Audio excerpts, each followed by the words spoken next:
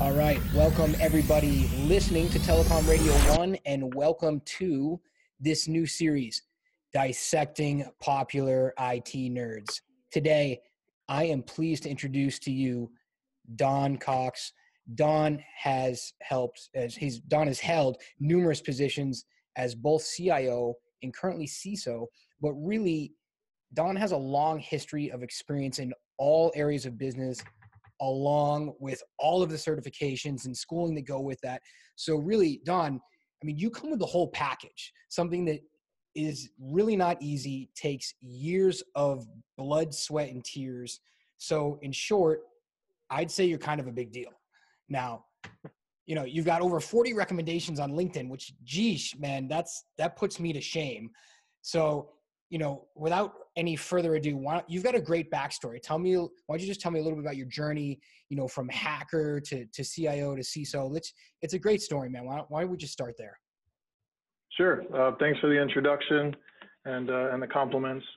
Yeah, I kind of happened across the technology world. My childhood dream was to be a police officer. So I spent a number of years in the military growing up and learning what a police officer could be and serving my country. And then about 9 years after I started the military, I jumped out into local law enforcement in the Washington, D.C. area. And while I was there, I was injured. And because of some of my college credits were computer related, they asked me if I wanted to go over and try this computer crimes unit that they were starting up. This is 1999. And I said yes, and the rest is history from there.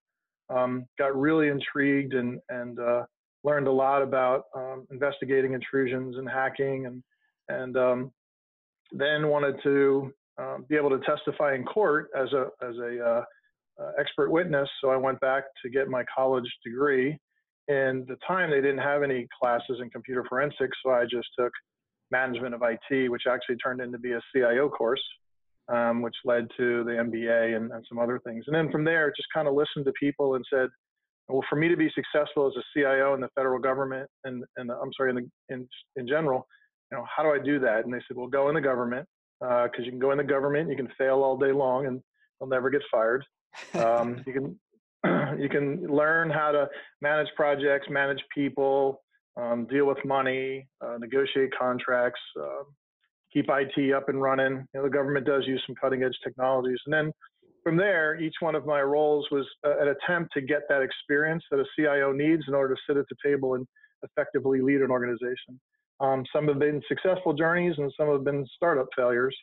But in the end, I think I'm very well rounded.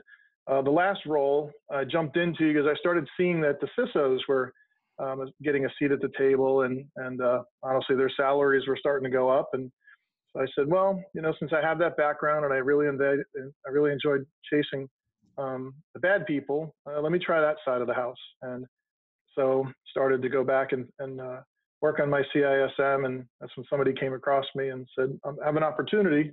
Would you be interested? And that's how I got to the current role. Really cool. Now, before we are going to jump into that, but before we get into that, it's just, I graduated high school in 1995.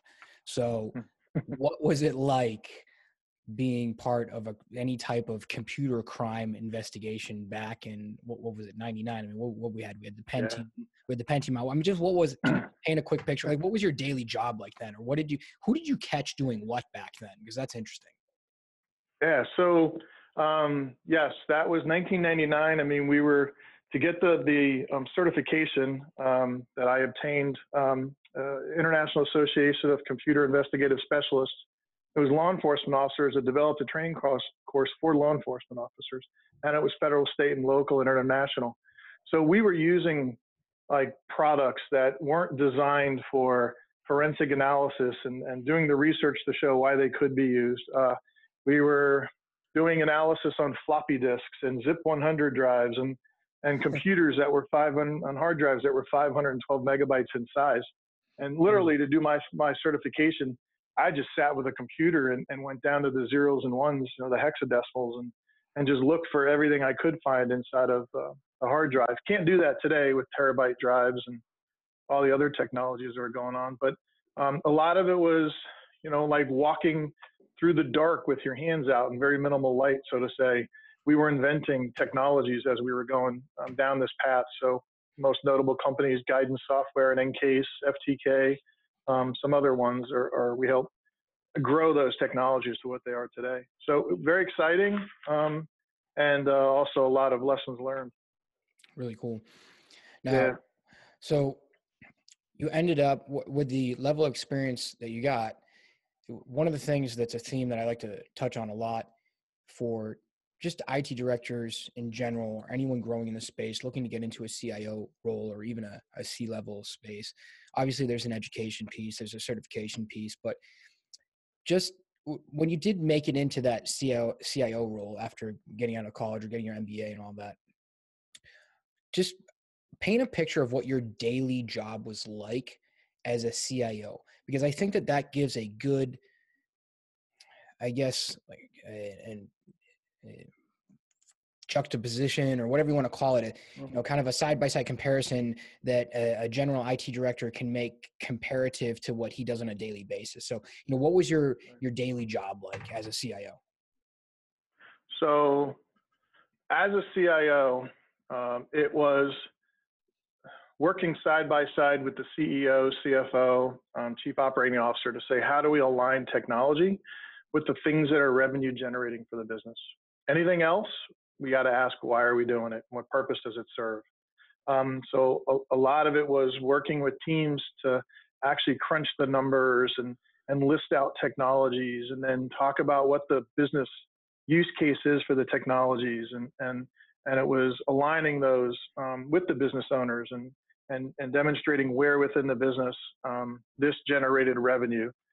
And then what did we need to support it in order to either enhance revenue or to save money, because we might be spending too much money. Example, we're in the cloud and we should be on-prem because it would be cheaper. So it was doing a lot of the cost-benefit analysis for the organization. A lot of it was what I call gripping and grinning, meeting each one of the business owners and, hi, how you doing? Is IT doing good for you today? How can we do better? What do you need to be successful?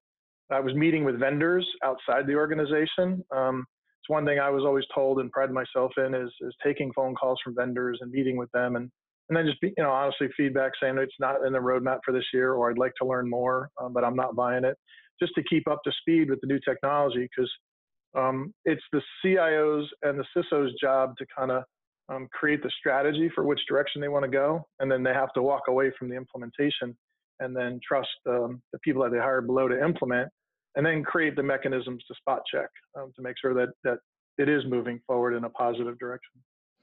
Do you have any, I guess, tricks or anything out of your playbook in general? Obviously, the gripping and grinning, I like that. Anything else out of your playbook that might help with finding or uncovering or managing that IT sprawl and, the numerous licenses that everyone's managing? Any best practices there, or anything that someone can walk away with? So in today's day and age, IT licenses are getting a lot of companies in trouble and causing a lot of, in that quote unquote, what is the word that is used sometimes? True up can get you in a lot of trouble. Yeah. So it's putting processes in place. This is something that I learned inside the government with a legislation that was enacted a few years back, is somebody has to be responsible for all IT in the organization. And you have to have one location that understands the depth and breadth of technology. You can't let each business go out and buy its own technology. It should be coordinated. It should be understood. So creating some mechanism with your vendor management group, with your contracts group, and with your legal team to say, look, if you've got a contract or a purchase order with technology baked into it, it doesn't even matter if it's a printer or a smart board. It needs to have the office of the CIO's signature on it before you can actually purchase it, so that we can say, hey, maybe there's 2 boards over here, or there's some spare technology over here. So getting your hands around the purchasing of IT is huge for CIOs to be successful. And then to be able to look at, So basically no rogue spenders. So Right. XYZ Susie buys a weird smart board that doesn't interconnect with, I don't know, Zoom or something like that. Right. And Right. I got you. No rogue spending. Yeah. Yep. Gotcha. Exactly. Yeah. You have to try to control those things, and then work with the businesses. So, I mean, one of the things that I was taught years ago is I'll never say no to you. I'll just tell you how much a yes I can get you. Scale from 1 to 100, because nobody wants to hear no. And if you tell them no, I mean, any experienced CIO or CISO will tell you the business is going to find a way to get around you. So would you rather want them as a partner or as an adversary? Okay, so dig in a little bit deeper on that partner piece. So, in other words, by saying yes to them partially, they're not going around your back and you're not dealing with a problem later on. And so, how would you say just digging deeper about going around and making them a partner? Is that sharing goals with them? Is that sharing what your vision is with them and trying to understand what their vision is? What is that? Yeah. So, I mean, 9 times out of 10 is trying to understand what their vision is. So I've made this statement in the past, and it has made me some enemies with other CIOs. But I said, our CIOs have become our own worst enemies, right? We've gone from an age where we think we know everything about technology, and we'll implement what you want, to where the businesses are just as smart now in technology, and they're implementing what they need to be successful. So I really have to put my ego aside and I have to say, my job is to run IT for the entire organization, strategize on it. What do the business units need to be successful? And make sure that the VP or the executive over that business unit is heard and I understand them, and we're delivering to them the products, technology that they need in order for them to be successful and continue to generate revenue. And I keep telling my team, we're here to serve them. They're our customers. So make sure that they have what they need to have. There's going to be exceptions to rules. There's going to be all of that. But it's really, what does the business need to make money? Awesome. In other words, it's not your network that you architected. It's our network that supports everybody. Absolutely. And I continually refer to, whenever a problem develops, you have an outage. Today, it's network operations that has the outage. Tomorrow it could be platform services. The next day, security could have caused the problem. We can't point fingers at each other. What we have to do is say what's in the best interest of Mednex, and that's the company I work for now, but what's in the best interest of the company we're working for in order for the company to continue to be successful, profitable, and keep it moving forward. Today it's my issue in security, but I need help from other units, band with me, and tomorrow I'll do the same thing for you. So it's that kind of a mentality in the organization. Awesome. Now, so my next question is, do you think, because I have seen this happen, do you think that the right person can come in with the right level of business acumen and ability to communicate with end users and has the technology background, but may not have an MBA, may not have all the certifications, but they're able to come in and communicate very, very effectively with the end users and the vendors, and really, I guess you could say, do more with less, manage the IT sprawl? Is it possible for someone to come in? Is there a cutoff in an organization size? I guess my question is, how does one go from IT director to CIO? And I'm assuming they first of all need to have the business acumen. They need to have all those things we just talked about. They need to be able to step out of the really kind of the maybe tunnel vision engineering mindset where we're just fixing a problem. Those are hard enough issues to begin with, even if you do have the MBA. But is it possible to go from IT director to CIO, or do you really have to have the certifications and the education? Or if you had to pick one, which would it be? So I'll answer this question in this manner. To get to an IT director, you have to be technical in some way, shape, or form today's day and age. Used to be IT director was just the smartest guy in the room, or low man on a totem pole, or a guy with a good financial background. They stuck him in the role and just hope that the people underneath him could manage the technology piece to it. But it's become so verbose today that you do need an individual that's technically is knowledgeable, right? Technically knowledgeable. Could you go from director to VP to CIO? Yes, absolutely. A lot of those will be, you've been in the organization for 5 years or more, and people have seen your ability to get things done. And really, that's what you're kind of graded on as a CIO. Can you get things done? So that's possible. Now, when you start going outside your organization and you start trying to go for, larger organizations, definitely the Fortune 1000 companies or, very profitable companies, then they're going to start looking at what have you done to generate revenue for other businesses? And then what education and training do you have? So from a technical perspective, I would hire somebody that has certifications over somebody that has a 4-year degree every day of the week. And they could even be expired certifications. It doesn't matter. As you start getting up into the VP roles, you're going to want to start asking the questions of what have you done about knowledge and program management or project management or portfolio management or contracts and negotiations of contracts and what have you done in budgeting. So that's where all that education and experience needs to come in. But you can get that without having a college degree. It really depends on the organization and its size and their leadership and what their leadership thinks about education. So you'd have to do your research and say, is the CEO of this company, do they have an MBA? Do they have a bachelor's degree and a master's degree? And then kind of gauge it from there. If everybody at the exec level is, just a bachelor's degree or a master's degree, then there's a possibility you could be interviewed and get the job if you can show that you have done strategy and project management and budgets and contracts. So it's possible. Gotcha. Project management, always the juggernaut. Now, I'm big into the partnership approach. What about IT directors partnering with other C-level executives? What about, having good mentors and being able to say, well, maybe I don't have an MBA, but I have the certifications and I've got mentorship underneath X, Y, Z C-level leadership.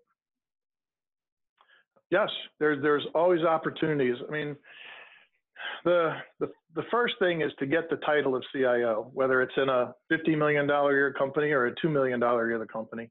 It's to get the title and then start looking at items that you can put on your resume that say that you're capable and competent in this role.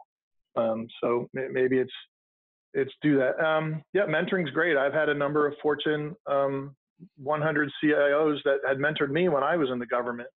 We paid for them to come in and consult, and my title was just director in the federal government. Took me years of experience in working with them to get my first job as a CIO, and that was a small company that the CEO was looking for a CTO, but as I talked to him, I convinced him that he was really looking more for a CIO and that I was that fit, and actually was able to change his mind. So I have a whole nother interview on just the difference between CIO and CTO. And there's, I think a lot of times there's a very cloudy, that can be a cloudy area there. Can you leave us with maybe one quick win or a tactic that anyone listening to the show right now, they can go back to work, maybe they can implement this one thing right away. Maybe it's a mindset piece, whatever it is. What's the easiest and fastest way that to make a difference? Communication, having one-on-one meetings with your peers. So in years past, I always thought that walking the hallway was a great way to manage and a great way to stay in tuned with what's going on. And in some sense it is, because you're there, you're visible, people can ask you questions. The team appreciates that they have that kind of access to you, even though you're a C-level or a VP. And it helps them in their mind frame, right? And asking questions about what they're doing and showing interest in are they have tools they need. So all that's great. But I really found that I needed to have that 30 minutes of, and that's all you need, is with my peers and with some other people in the organization to say, what do you need? Or how are you doing today? And it really opens up a positive work experience, and you become I guess, tighter as a group and an organization when you start having those one-on-one meetings and you get to talk to people and learn about them, their family, their likes, their dislikes. So I would say as a CIO, the one thing I've learned is that one-on-one time is totally necessary. And again, it's just 30 minutes is all you need to talk to somebody. Yeah, it takes kind of like the bureaucracy feeling of the corporate world out of, the gripping and grinning and walking down the hallways is great. Yes. But the 30 minutes of one-on-one actually makes it personal and not so, hierarchical bureaucracy that we all experience so much. Did you have any outline for those meetings or anything like that? Any particular questions that you would ask? Do you remember having like a piece of paper or anything like that? Or, obviously not coming to with a piece of paper, but did you have anything in mind that you usually started off with, or? It was typically for me, hey, I have these particular items this week that or seem to be roadblocks, or here was some positive things that your team did. So it was always positive and negative, right? Thanks to your team for doing this, and really appreciate them doing that, or sharing some information about some other projects that I know are ongoing that they may be interested in, right? So sharing that knowledge because maybe my peer in the other group hasn't had a chance to come talk to that person. Or that they don't have one-on-ones. And then it was really, I opened it up by saying, and I'd get out of my office and I would go meet them in their office, which is kind of, a big thing in most places, not having somebody come to you, or meeting for coffee someplace, right? Kind of change the environment, getting out of the office and meeting for coffee. But no, it was really just close the door and kind of Chatham House rules, right? No retribution or no names to anything, and just say how do we make things better in the organization. Yeah, awesome, man. Well, Don, thank you so much for being on the show today. It has been a pleasure, man. I would love to be able to jump into your mind and go back to 1999 and see us breaking down code on a hard drive. I certainly remember the floppy disks, but that would just be fun. So really appreciate your time today, man. Have a great day. All right. Thanks. You too.